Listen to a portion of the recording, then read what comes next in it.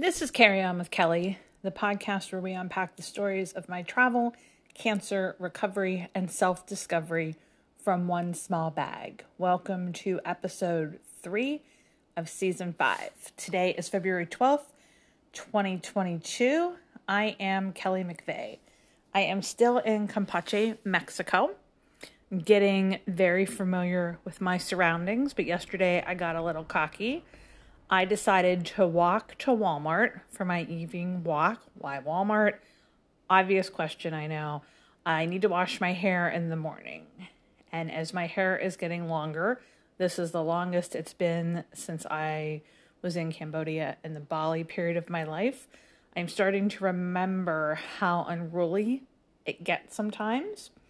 I truly love the unruliness, but with the unruliness comes a need for hair care products, and that's something that I don't travel with. So if I don't do that, the unruliness can get a little overpowering. So the local pharmacias, which I have visited, don't have what I need, so I have walked to Walmart. I've done it before, knew where it was, headed out after work. I've been working out of the hotel. I turn left on 57th Street, right on 8th Avenue. Where I'm staying is a perfect grid. I walk a bit on 8th Avenue. Then I remember that I'm supposed to be on 10th Avenue. No problem. I'm walking. I'm listening to a podcast. And the walk seems to be taking a really long time. I've walked to Walmart before. I thought it only took about 20 minutes. I'm still walking. I pull out Google Maps. So Walmart is supposed to be on 45th Street and 8th Avenue. I have walked on 10th Avenue to 35th Street. So I have by far surpassed Walmart.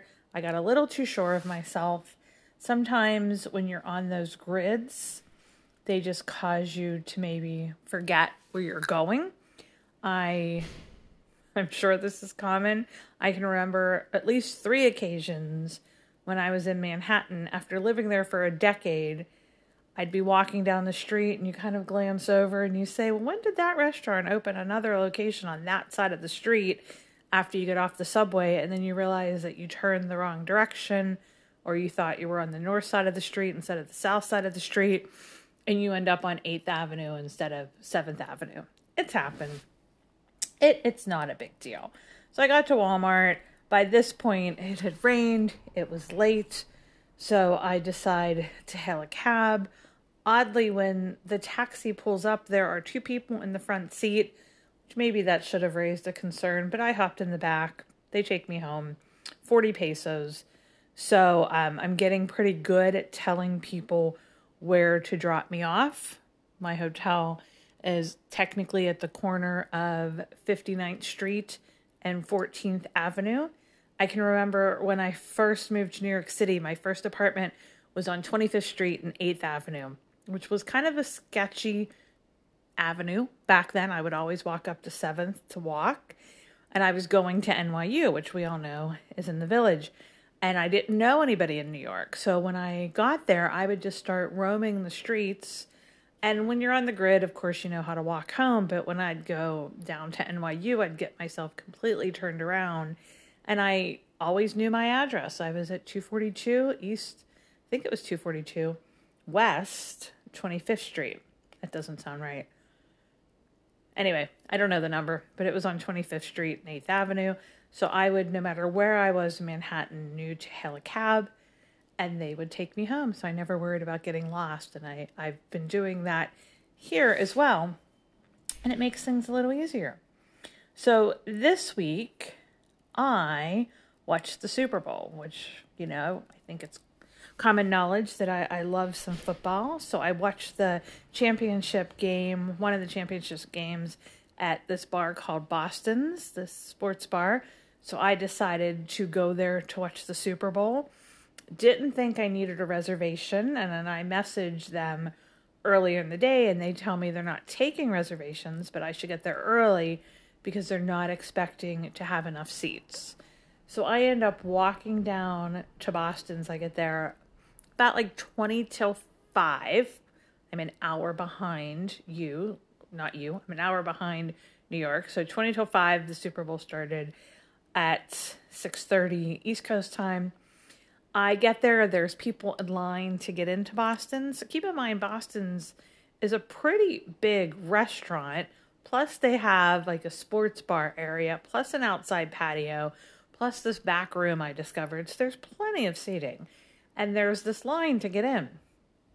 Even though I've been taking Spanish class twice a week, I am still not great at understanding. And I'm standing there. The woman asks how many. I say one. She goes in, looks around, and comes back. And I believe she tells me there is only one table available. And it's too big of a table for me. So she doesn't have anywhere to put me. I believe that's what she was telling me. I proceed to tell her that I will be ordering food and that I would really appreciate it if they found me a table to watch the game. Some people said some things that I didn't understand. She takes me, sits me at a four-top, which I think makes sense. And I realized that there's really not a lot of empty tables. The ones that are empty are marked because of COVID that they're not open for occupancy. And then within a couple minutes, a couple tables got up and left and more people were seated. So I think she was telling me that I had to wait a couple minutes and I misunderstood. Anyway, I watched the Super Bowl. It was on a Mexican ESPN channel. I say that, but it's not always obvious when you're in another country. Sometimes they do get the US channels. The commentary was in Spanish. The commercials were local Mexican commercials. So I didn't get to see all the commercials that they showed in the States. Bruce Willis was in one for a Tecate beer, which was the only kind of famous person I saw. But I did get to watch the halftime show, which isn't always the case when you watch an NFL football game out of the country. This was not my first Super Bowl in a foreign country. And the more I started thinking about things, this is actually not even my first Super Bowl listening in Spanish. So February 2020, I was traveling through Southeast Asia and I was in Cambodia. If you're curious on that story, season 2, episode 2 of Carry On with Kelly will take you through that trip. There was a 12 to 13 hour time difference. So we had to be at the bar in Siem Reap by 6 a.m. because the game was going to start at like 6:30 in the morning.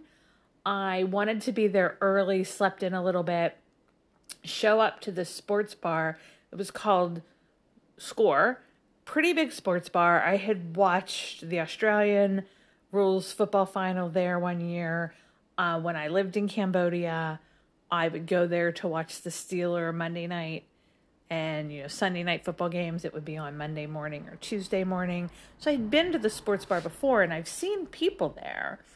But I didn't expect to see a crowd for an NFL game. And it was wall-to-wall people. There was one seat left at the bar. And the big takeaway from that game is it was a pirated TV channel. So there was no commentary. All we heard was what the umpires were saying on the field.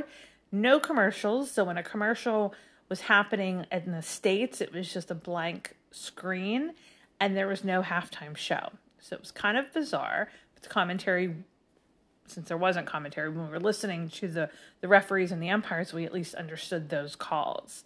I also watched the Super Bowl in Cambodia in February of 2018, small little bar that a friend of ours owned. I don't think anything eventful happened there. But my other Super Bowl in a foreign country, Spanish Super Bowl experience. It had to be 2000, which I had to look this up, but the Super Bowl in January 2000 was January 30th.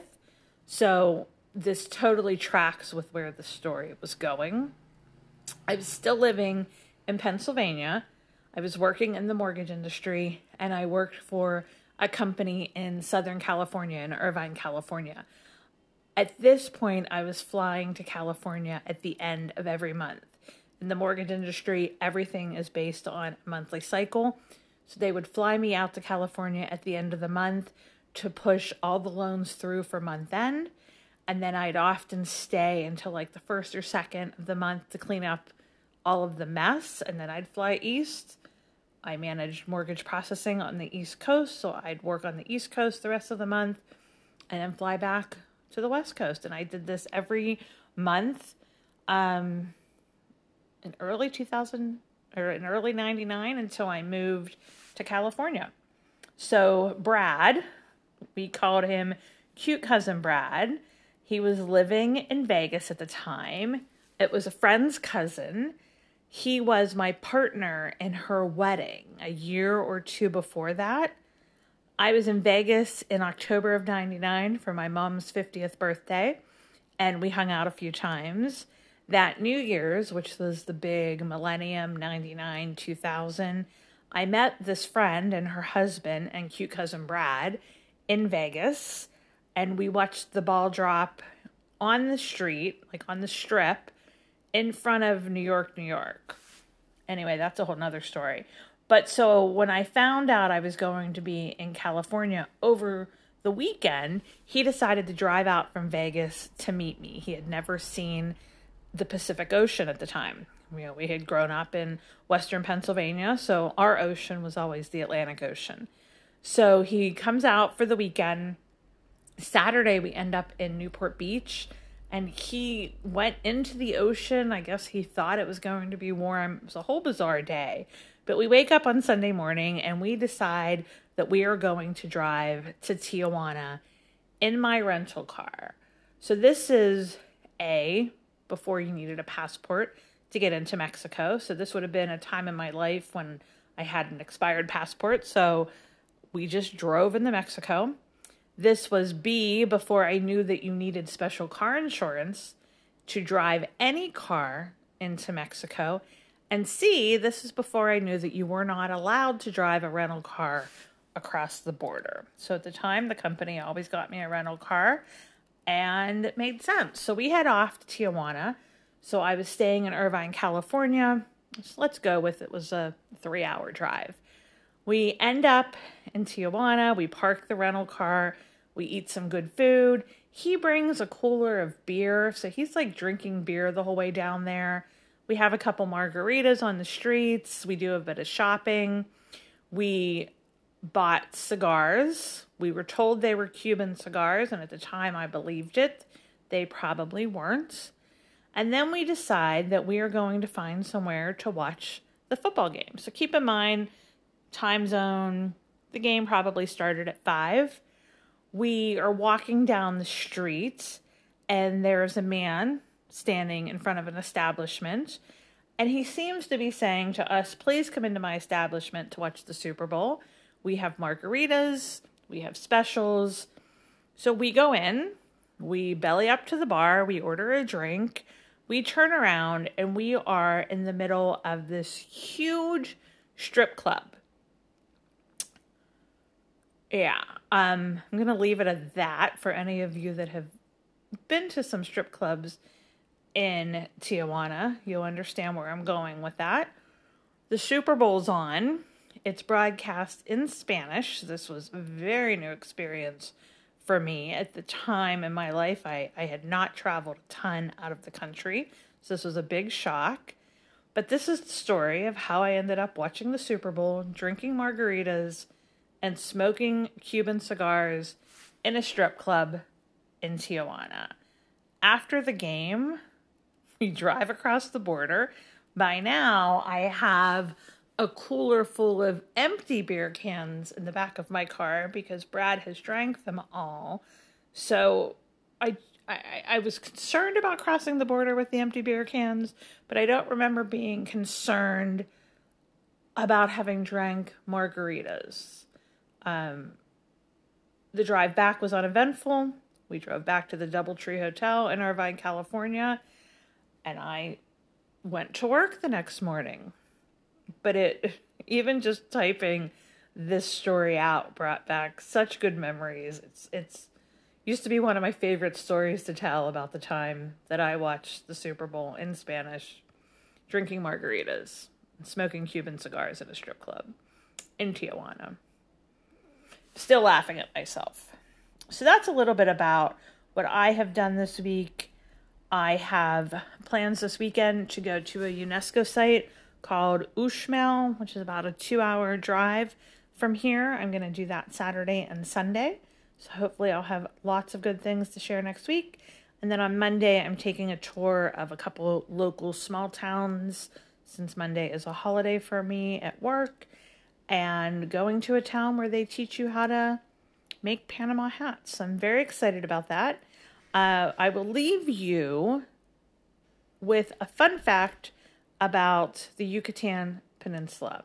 So this is something my guide told me the other day. The Yucatan Peninsula apparently got its name because Francisco Cordoba arrived in Campeche in 1517, and the first person he encountered, the first Mayan he encountered, he said, what do you call this place? The Mayan responded something that sounded like Yucatan. So that's how this became the Yucatan Peninsula. Cordoba thought that was the name of the location. Apparently, the story was first recorded in a letter that Cortez, the famous explorer Cortez, sent to the Spanish crown in 1519. So even though there are a couple other fables about how the Yucatan Peninsula got its name, that one seems to be the most reputable. And on that note, I will say good night. Thank you for joining me for Carry On with Kelly, and I hope you'll join me next week as I continue to carry on.